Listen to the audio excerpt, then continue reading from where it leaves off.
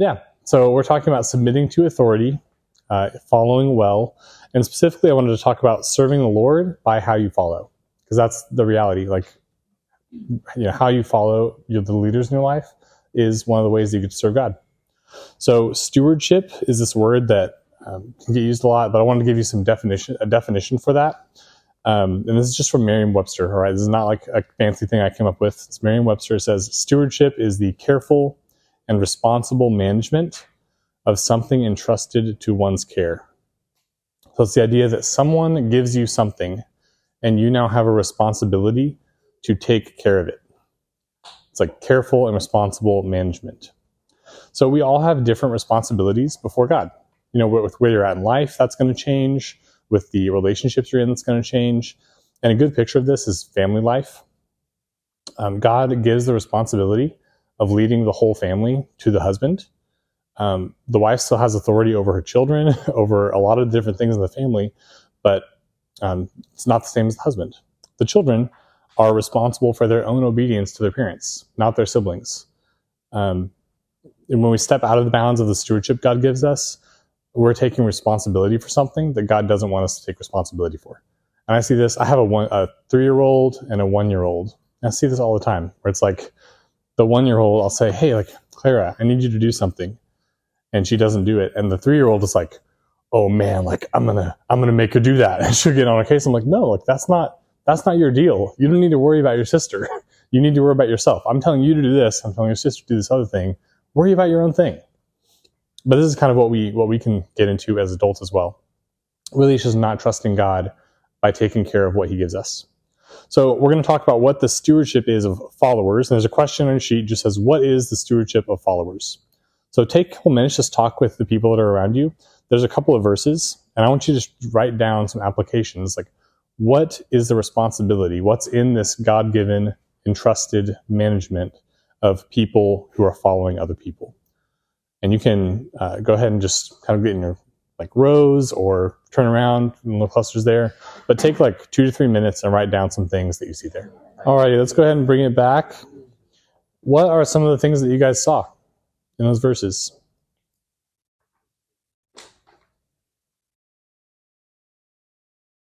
Yeah. I think from the first verse, the thing that just stood out to me was obedience in a way that produces fruitfulness in whatever your serving role is, and whatever the thing is that you're working towards.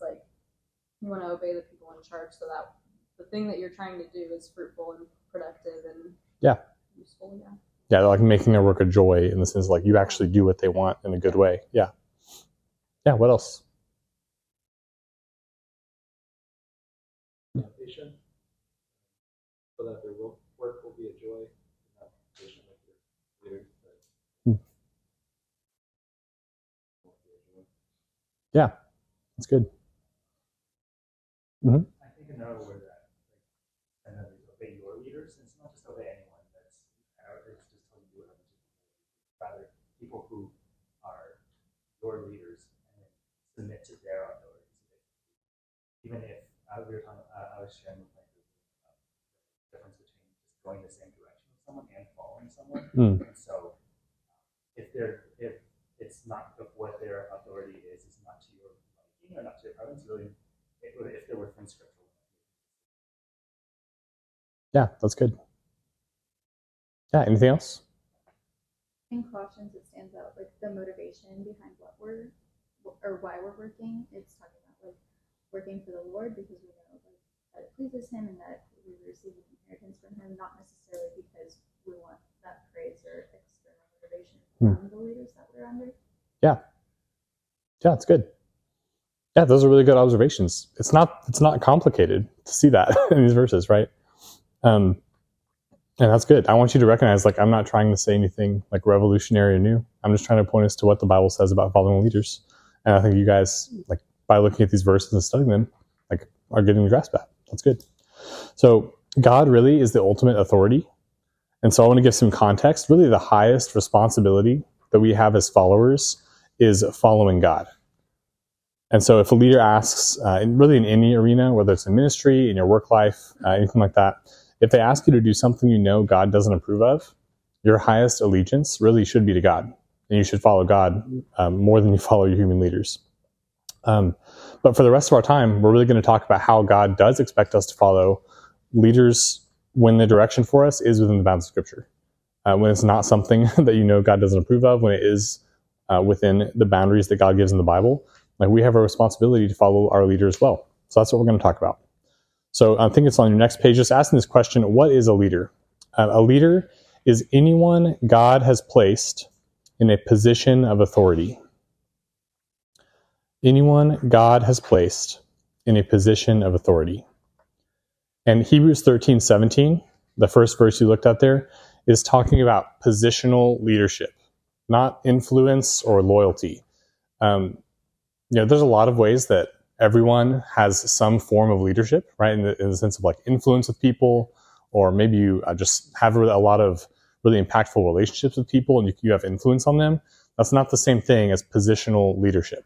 So Hebrews 13:17 is talking about following leaders who God puts into a position of authority. An example of this is like the difference between helping someone out with their yard work and being an employee of a landscaping company, right? Like, if you're of your own free will helping like one of your friends mow their lawn, and they say like, hey, like, could you actually stick around and do like 2 more hours of work too? Like, I really need help. You have a choice. You can say, no, like, sorry, man, I really can't today. Or you can say, yeah, out of my own goodwill, I'll help you. If you're an employee and your boss says, hey, I need you to stay for 2 extra hours today or I'm going to fire you, you still have a choice, but it's a different type of leadership. Do you see that? I'm not saying that like it's a different type of leadership. They have a direct authority over what your life is going to be like. So this is about positional authority. And it doesn't matter if you think someone should be in the place they're in or not. If someone is in a position of authority, these verses really apply to everyone that's following them. So Romans 13:1 says, everyone must submit himself to the governing authorities, for there is no authority except that which God has established. The authorities that exist have been established by God. So go ahead and take a minute and just write down some big categories of authority that you guys can think of. There's some things on there. Here, Aaron, you can come up and grab one of these real quick. There's some spaces for you to write, and if you think of more categories, go ahead and make some more under there. But just write down some of these major categories of leadership that you can think of in your own life. And then perhaps even if there are certain people that you follow, even write down their names. That way you have some clarity as far as what relationships we're talking about. And you guys can go ahead, just start shouting out something you think of as you're writing down. You don't have to shout, you can just say it as well. Parents. Mm-hmm. Pastors, yep. Disciplers, yeah, good one.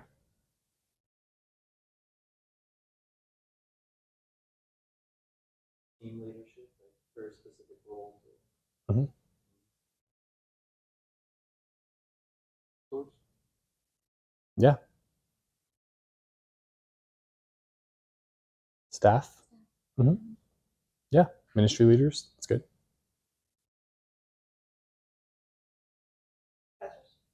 Professors. Mm-hmm. Yeah.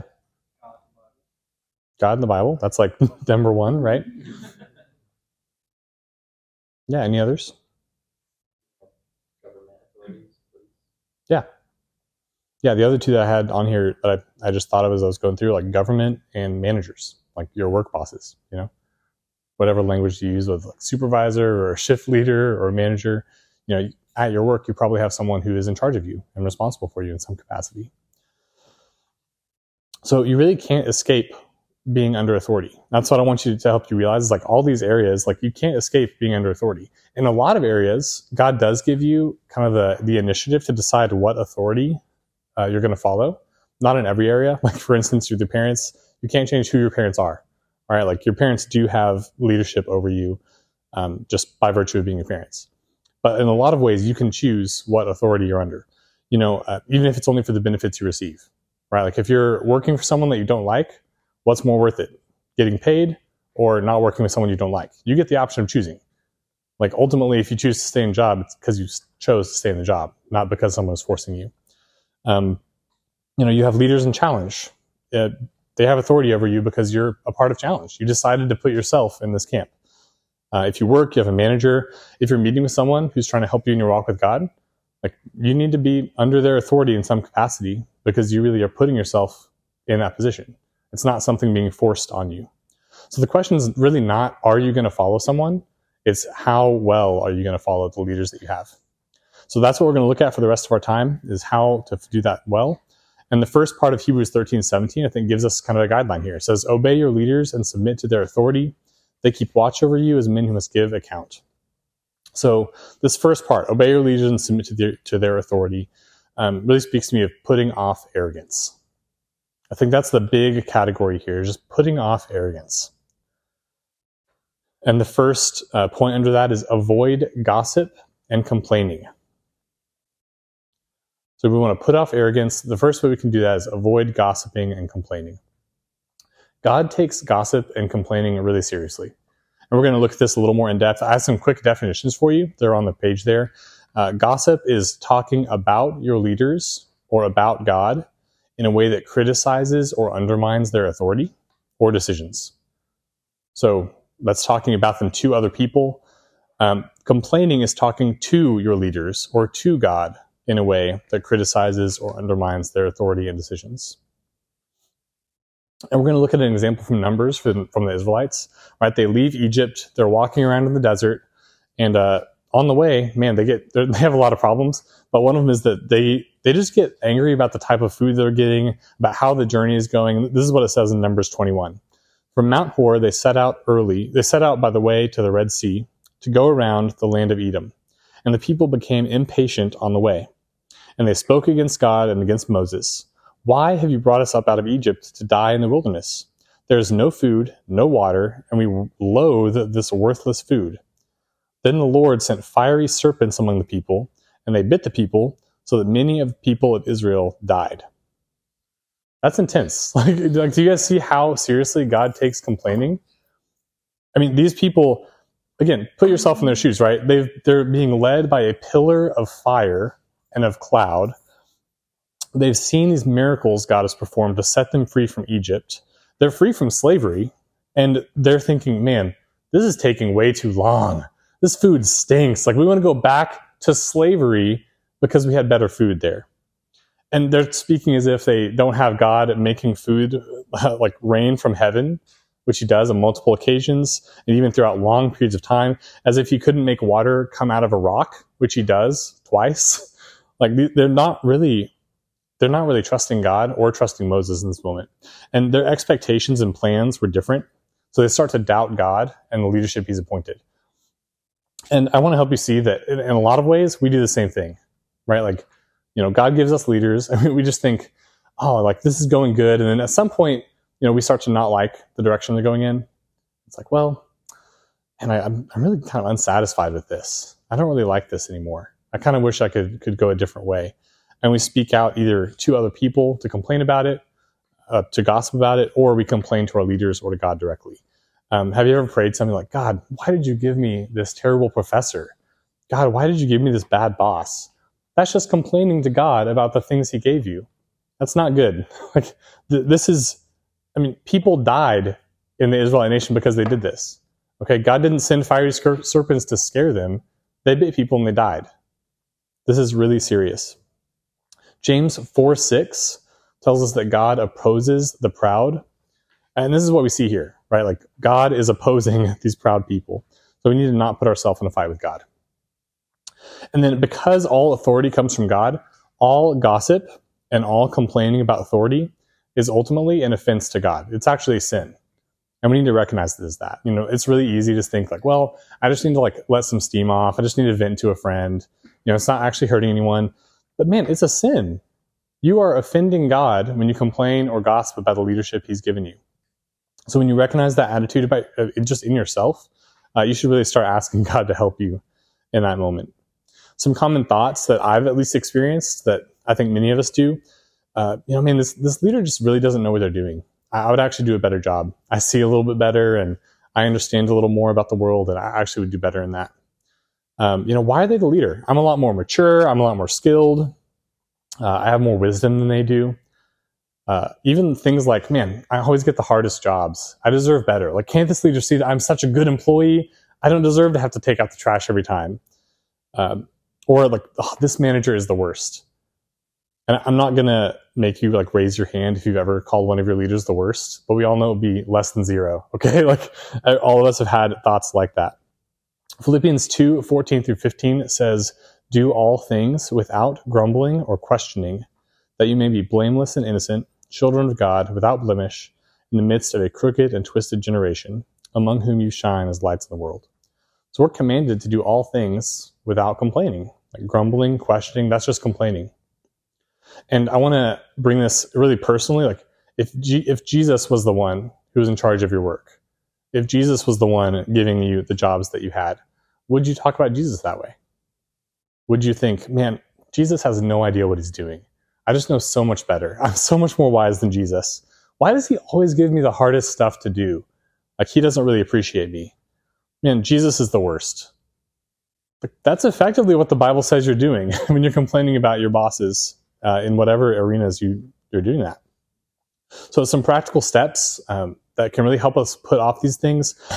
If you've already gossiped or complained, or if you have a pattern of this, really just confess it to God and the people that you're with.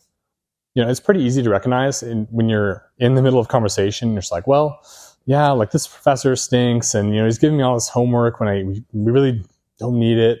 You know, you just need to admit, okay, that's sin. Like, I'm sorry. God, please forgive me. Whoever it is you're talking to, hey, that was wrong. I need to ask you forgiveness. And then stop. When you're tempted to speak or think negatively about your leaders or complain about them, pray instead. Ask God to help you follow your leaders in a way that honors him. And if you do speak about your leaders, make sure that it's respectful.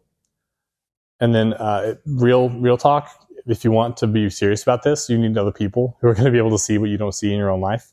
So ask the people close to you to stop you if they hear you gossiping or complaining.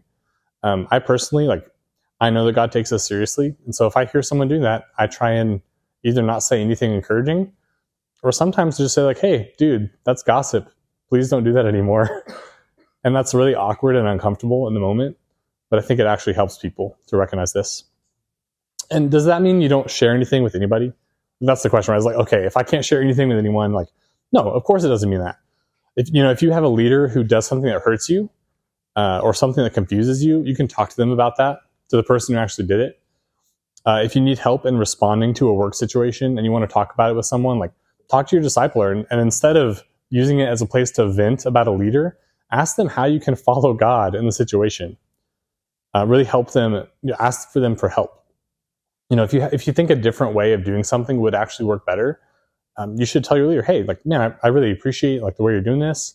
I think I might have a better way. What do you think about it? And if they say, oh, let me hear it, you know, go on. If they don't worry about it. It's not your stewardship. And do you guys see how those things are different? Like gossiping, complaining versus sharing about hard things. It's like, you know, I'm having a hard time getting this project done is different than this professor stinks because he gave me a project right before spring break, right? Do you guys see the difference in that? You know, I'm having a hard time having a good attitude about work is different than my manager is always late in replying, so I never get time off. Like these are just like fundamentally different attitudes. So we don't use situations or speech to damage people's reputations or search for pity. Honestly, that's a place where I've been a lot of the time. It's like, I just want people to know like how hard I'm working or what a difficult time I'm having for whatever reason. You know, God really gave you the leadership in your life. He put the situations in your life that you're in. If you're having a hard time following a manager at work, just quit your job. Like that's what it comes down to, right? It's like, man, if you're just going to complain about it, just quit your job instead. If you don't think it's worth it to be in the job, don't be there. If you decide it's worth it to keep a source of income, do it joyfully. Like that's what the Bible tells us to do, right? If you have a problem with the amount of homework a professor assigns, talk to them about it instead of venting to your classmates. This is really a filter we can put on our thoughts and speech that I think makes a huge difference. Like I know as I've gotten more and more serious about this, I'm kind of surprised by the amount of things I don't say. And sometimes I'm just like, oh man, like this would be, like people should know this about me. You know, I'm having a really hard time. And then I think about it, it's like, why do I need to share that? all that's doing is like hurting someone else's reputation or making someone think I don't think very highly of someone. That's not helpful. And so a lot of times that just means for me, I just need to shut up. So we need to avoid gossip and complaining. That's one of the ways you can put off arrogance. And there might be some more categories here. I'm going to be honest, I couldn't think of any. I think whether it's internal or external, gossip and complaining is one of the ways that really makes a huge difference in the way we respond to leadership. So the first one is putting off arrogance. And the second half of Hebrews 13 says, obey them so their work will be a joy, not a burden. For that would be of no advantage to you. Okay, how many of you guys like knowing like what the minimum is so that you can meet it? Does anyone like that? I really like knowing the minimum. I'm like, dude, I want like the exact standard by which I will have to meet to like pass this requirement. And that is what I will do. That's like, if I know the minimum, that's what I'm doing, right? Maybe some of you are more industrious than that, and I appreciate that. That's not me.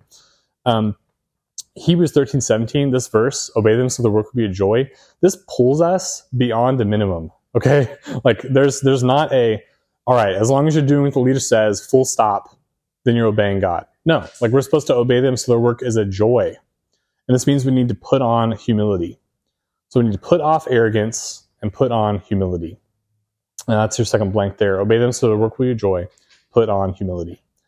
And the first one under that is do whatever is asked of you with a good attitude. And we can see how that's the opposite of gossip and complaining, right? We understand that gossip and complaining means we're having a bad attitude about what we're being asked. But we need to do whatever is asked of us with a good attitude. Think of something, and I'm sure many of you could think more deeply about this. Don't worry about that. Just think of what comes to your mind first. It's like, is there anything you really dislike about something you work, like something in your work or school or a place that you serve? Is there something you just really don't enjoy? For a long time, I helped set up at Chico Community Church. I would get there early. And the first thing that I would do, I don't know how this got delegated to me, and it doesn't really matter, but I would clean the trash cans. And it was gross. I don't like gross stuff. All right. You know, there's like, sometimes there's a cup of coffee that's been down there for a week. Like some of those other stuff. It's like, dude, that's just not, I don't like that. But by God's grace, I could see that as, okay, you know what? This is really a way that I can serve Jesus. Like I'm helping the church get ready for Sunday morning. This is not just about me. Yeah. So if you guys have examples of things like that, I would encourage you, just think, what would your reaction be if Jesus was asking you to do that? You know, if like the risen, glorified Christ came to you and said, hey man, I really want you to clean out some trash cans this Sunday. It's going to make church better. Like, oh dude, of course. Like, let me get on that, man. Like I'm getting all of this stuff. Like, you know, my attitude is not like, oh, okay. You know, I want to have a good attitude about these things. And really, this is an example Jesus sets. Okay. We see this in Philippians 2:3-7. It says, do nothing out of selfish ambition or vain conceit. Rather, in humility, value others above yourselves, not looking to your own interests, but each of you to the interests of others. In your relationships with one another, have the same mindset as Christ Jesus, who, being in very nature God, did not consider equality with God something to be used to his own advantage. Rather, he made himself nothing by taking the very nature of a servant, being made in human likeness. So Jesus didn't think anything was beneath him. Okay, that's what this is saying. And he didn't think that anything God asked him to do was beneath him. Can you imagine? Like, put yourself in Jesus' shoes. You get to this town, you've been walking for a long day, you know that in a couple days, you're going to do the most significant thing anyone has ever done in human history. You're going to die on the cross, you're going to save all these people from their sin, and you're prepping for that. You know, Jesus is mentally prepping for this, and then he hears the Father say, hey, I also want you to wash their feet. Can you imagine like how easy it would be to respond with like, man, I have bigger fish to fry. Like get a servant, like someone who has other, you know, like better things to do, like get them to wash the disciples' feet. I'm going to the cross in a couple days. But Jesus doesn't do that. And he tells us in John 13 that his submission and service to the Father really is supposed to be an example for us. And specifically, this example to the disciples is for them to follow. And that includes us. Like, we're followers of Jesus. We should follow his example of submission and service to God. And if you're in leadership in a certain area and you're thinking like, oh, dude, I'm going to have really clean feet the rest of the semester. Like, that's not what this is about, okay? Leaders have a responsibility to God too. not to lord authority over people. But the purpose of this time is really to help us think about, man, how can I follow my leaders better? And so that leads us to another point, and that is commit to your leader's direction. 1 Samuel 14, Jonathan said to his young armor bearer, "Come, let's go over to the outpost of those uncircumcised men. Perhaps the Lord will act on our behalf. Nothing can hinder the Lord from saving, whether by many or by few." "Do all that you have in mind," his armor bearer said. "Go ahead, I am with you, heart and soul." Now, put yourself in the situation, right? Jonathan, this son of the king, says, "Hey, you see that outpost of a bunch of dudes? Me and you, like this young guy, we're going to go over there and like just see what happens." What? That's crazy, man. But he says, "Hey, yeah, I'm with you." That's wild. That's like sincere following. And I got to see this really firsthand when a guy named Cody Bryan was on staff with us at Challenge. He'd been on staff for a while when I came on, and he's now in Santa Cruz. He started a Challenge ministry down there. But I would see in our staff meetings, especially as I was early on staff and he was still very involved in those, man, he was a smart dude. He was a really driven dude. And he would pitch his ideas, and I'd be like, "Oh my gosh, that is such a good idea. Like, that's crazy. Like, I'm convinced that this is like the best possible thing we could do." And then Paul or David is like, "Man, Cody, that's a really great idea. Dude, I think we're gonna go a different direction this time." And what was Cody's reaction? It wasn't, "Dude, are you kidding me? Like, everyone here thinks this is the best idea. We need it." No. He would pursue that idea, that new direction that Paul or David set, as if it was his own. I mean, as passionate as he had been about pitching his own stuff, when the time for input was over, he was all in. He was all in with Paul or David's direction. And he never seemed frustrated. He never talked about it negatively later on. You know, he wouldn't revisit after it happened and maybe it didn't go as well as it could have. He wasn't like, you know, if we'd done my idea, it would have been a little better. No, never. I never questioned Cody's devotion to Paul and David because they were his leaders. And that's how we should be. We need to commit to our leader's direction. And you guys saw earlier, like you're looking at Hebrews 13:17, you're looking at Colossians 3, you see that the responsibility of followers is not to lead.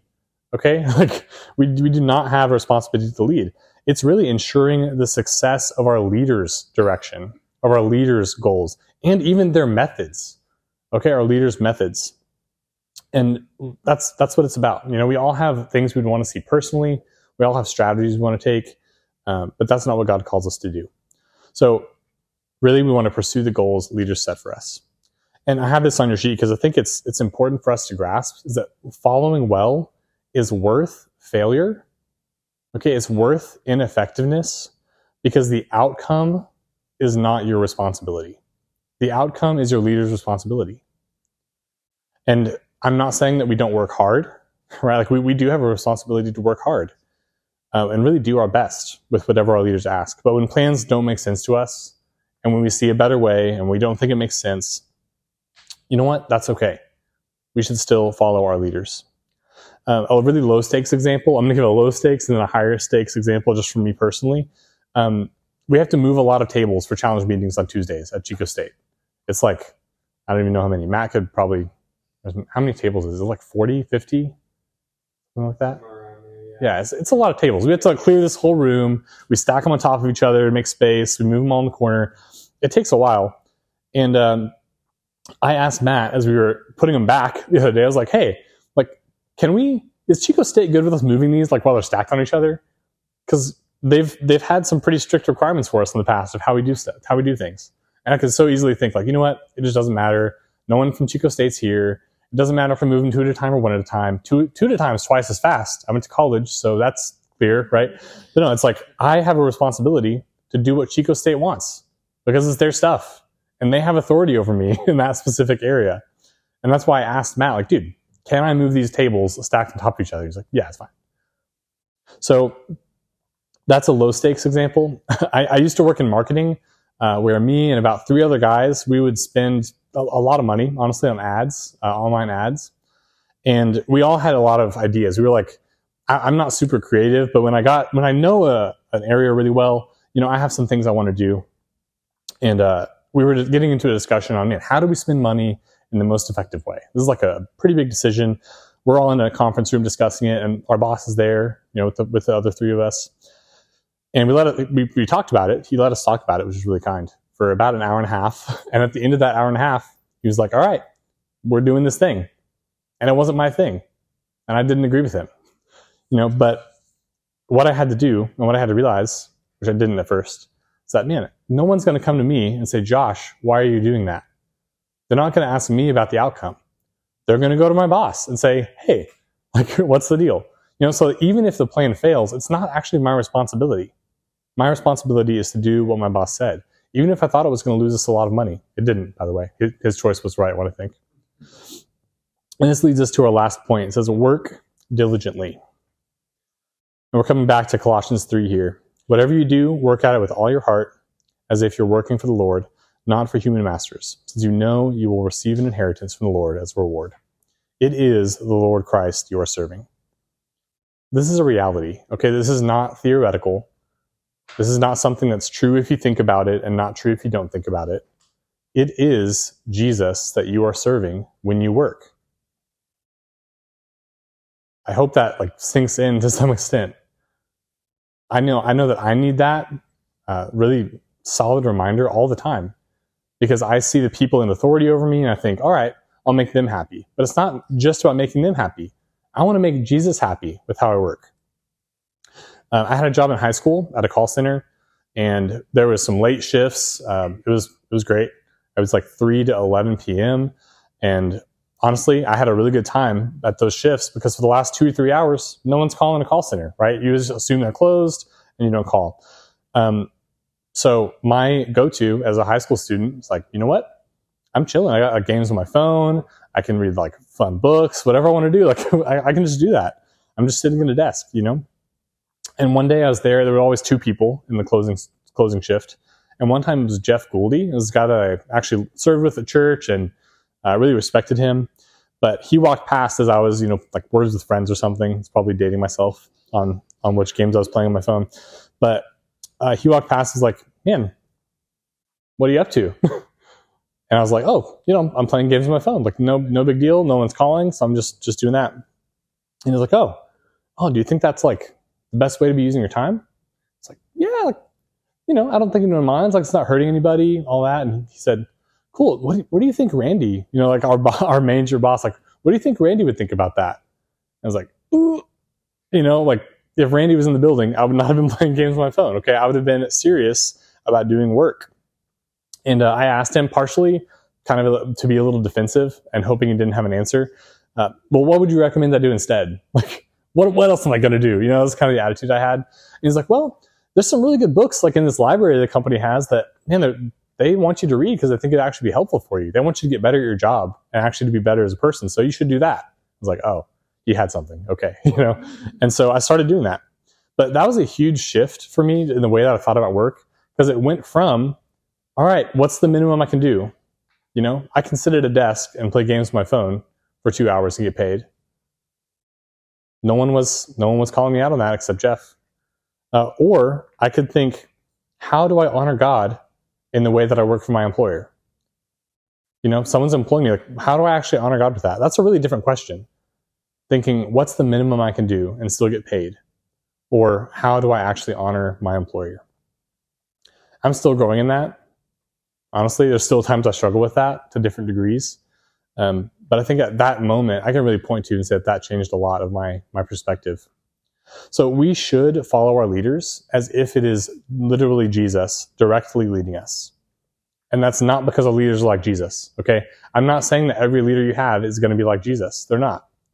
But we still have a responsibility to follow them as if they are.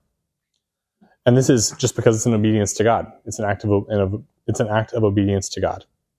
So I want you to think just for a second, how would your life change if you treated your professors, your managers, your pastors, really any of your earthly leaders, if you treated obeying them as an act of obeying God?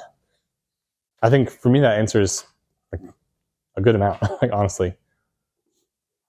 But if you do this, if you actually follow in the way that the Bible outlines, and if you really do what it commands us to do, you actually will be a testimony for Christ in any area that you follow. And that's what Philippians tells us, right? That we can, as we do things without grumbling and complaining, as we make things a joy, that we actually are lights to a dark generation. So do you want to glorify God with your life? I hope that answer is yes. And really the way that you follow is going to be a very significant part of that. You're always going to have someone in authority over you, whether it's God or other people. So I would encourage you to take this seriously. We need to follow our leaders humbly and willingly and diligently within God's boundaries. So I'm going to pray for us, and then we'll have some time for some short discussion. God, I pray that you would really help this sink in, just how seriously you take the authority you've put over us and our responsibility to them. Lord, wherever we're at with having a leadership or needing to follow leadership, I pray that you would help us really to come under the authority of your word in this, that we would make our leaders' work a joy, that we would work for them as if we're working for you, because really, God, we are. I thank you that you've given us these things, that you've showed us the right way, and I pray that you'd help us to actually do it, God, to put these things into practice and really honor you as a result. So thank you. In Jesus' name, amen. Cool. Let's see. We have, how long? Half an hour? 20 minutes-ish? I do not have any aspirations of taking that entire time. But do you guys have any questions or thoughts that you would like to share?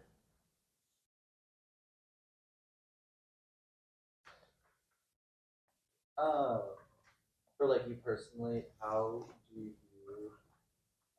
I guess like respectfully offer advice to your leaders when they like are like planning things or like, I don't know, setting up a direction? Yeah, I think that the best way that I found to do that, that doesn't come across as confrontational, is asking if I can do it. Like taking like a worship, like I play drums for the Challenge Worship Band. David is the leader of that band. If I tell him, hey, I'm going to do this differently, it's like, okay, that's just me doing my own thing. If I ask him like, hey, I want to try something on this part and see if you like it better, is that okay? That's very different, because it actually is telling him like, hey, I'm going to do whatever you want regardless. I like make a point to say that sometimes, whether it's in that or in other areas. It's like, hey, whatever you answer, I'm going to follow your direction. I just really want to know what you think about this. Can I share that? And usually, especially with godly leaders, they're going to say yes, because they want to take advice. Like they want good advice and they want to be able to follow good advice. So I think asking for the openness to do that is really helpful. And then if they say no, not revisiting it. It's like if they say no, then it's like, well, all right, I just need to let that go and not dwell on like, oh, if only they'd said yes. It's just letting it go after that conversation. Yeah. Asking questions is really helpful, just in general. Yeah, anybody else have questions or thoughts? A follow-up thought on that. I think some of the best advice I've ever gotten in terms of like following a leader and specifically like problem solving with them is like, I would say like when I was like hired to work at CCC, Brian said, don't ever come to me with a problem. He said, come to me if you have a problem and a solution. And that was like super helpful for me. So that's like kind of a piggyback off of what you just said, like, just going and saying you're going to do something or going and being like, this is an issue. Like, that's not helpful ultimately. So going with like, hey, can I do this? Or hey, I see this, like, here's an idea that I have, can I run with it? It was really helpful. Dude, that's good. Yeah. Having initiative is really helpful as you're following people. I don't want you guys to hear me saying like, just do whatever your leader says and don't worry about it. It's like, no, we should want to make our leaders successful. And that means there might be times where you're like, no, I really want to share this because I think it is going to be helpful. I think it's going to help us succeed. But that just means that once the direction is set, you follow it really exactly. It's good. Yeah, anyone else? Almost to clarify your last, like the phrase that you put at the end of following well is worth failure and effectiveness. I could almost put at the end of that, like once the new direction is set. Yeah. Like it sounds like what you're saying is it can be helpful to like ask questions or things like that before to try to make something good. But once it's set, it's not helpful to bring it up. Definitely. Yeah, there's like a window where, for some leaders, there might not be a window. Like some people might just be like completely closed off to input. It's like they will not listen to you. And if you try, you're going to get like, shouted at or something. That's pretty unusual, I think. But if someone's in that zone, it's like, okay, just do it, do whatever they say. But I think most people give like even a short window of like, all right, here's the direction. Like I'm thinking, what do you guys think? It's okay. There's your window, to jump in. Like, hey, here's what I think, and then they can say, no, we're not doing that. We're going this way. It's like, oh, cool. It's like once that window is closed, once the window of input is closed, like you're just going with what they say with a good attitude. That's like the hardest. I think that's the hardest part. It's like when you have something you really want to say and they don't ever hear you, or they hear you and say no, choosing to have a good attitude about it afterward can be really hard. Yeah. What's helped you shift your attitude? In that specific area? Yeah, from like a bad attitude about a decision a leader's made to a better attitude. That's a good question. I think a lot of it is choosing to respect my leaders. Regardless of who they are, but because God's put them in authority. Like I don't have to respect someone for any other reason except God's put them in authority. But that is a reason to respect someone.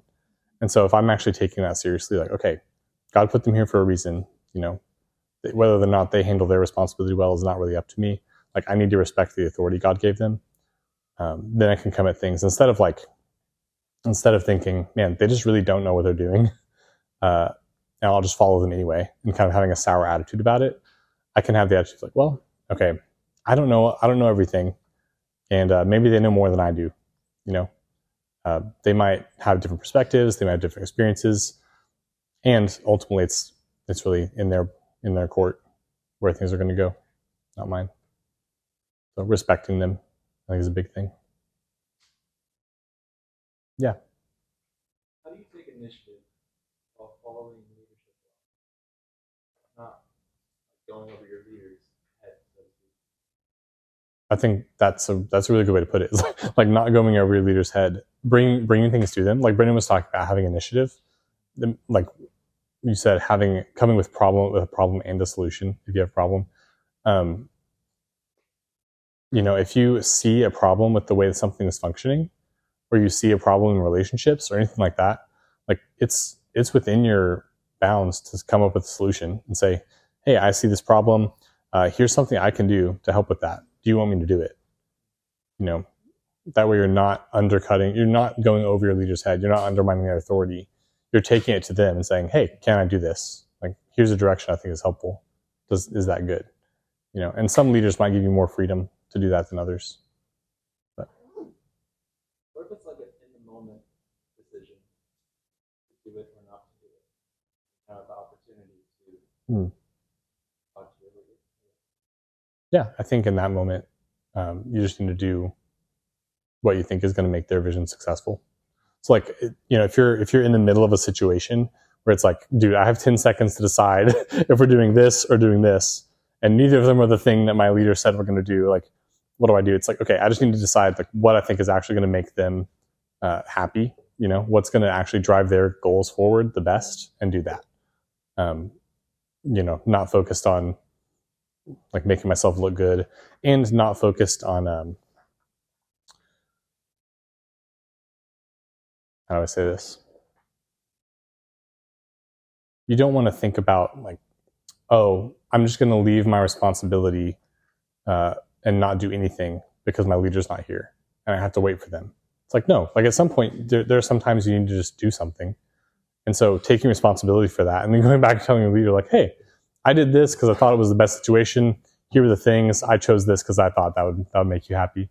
Like you just need to own up to what you do. Does that help? Yeah. Cool. Yeah. What are some qualities to look for in a good leader / what are, if you're a leader, what are some qualities? Yeah. I think as far as leadership qualities, there's some really good things. We were actually studying 1 Peter 5 in life groups this week, and it has some good qualifications of like, it's talking about elders in the church specifically. We kind of looked at Titus, and in I think it's 2 Corinthians 12. It might be 1 Corinthians 12. So if you're noting this down, please check that out. But it gives some qualifications for elders in the church. And I think those are a really good spot to kind of start as far as looking for good leaders. Some of the things mentioned are like humble, gentle, loving. They handle their household well. Just a lot of other things in there. But those are some of the big things. Like, I think having leaders who are really humble and gentle and love you is awesome. And the same for leaders. Like, if your followers love you, not like, in a sense, not that they have like a devotion to you specifically, but just that they love people, like that's going to be a huge like help to you, because followers who love people are going to love their leaders. And I think that like devotion is something that can come over time, but it's like not guaranteed. So just having people that love you on both ends is really helpful.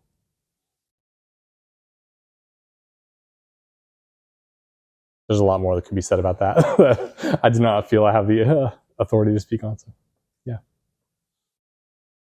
Anybody else? Sweet. Let's go ahead. We'll end about 15 minutes early. You guys can go do whatever you'd like with your plethora of time before the next session.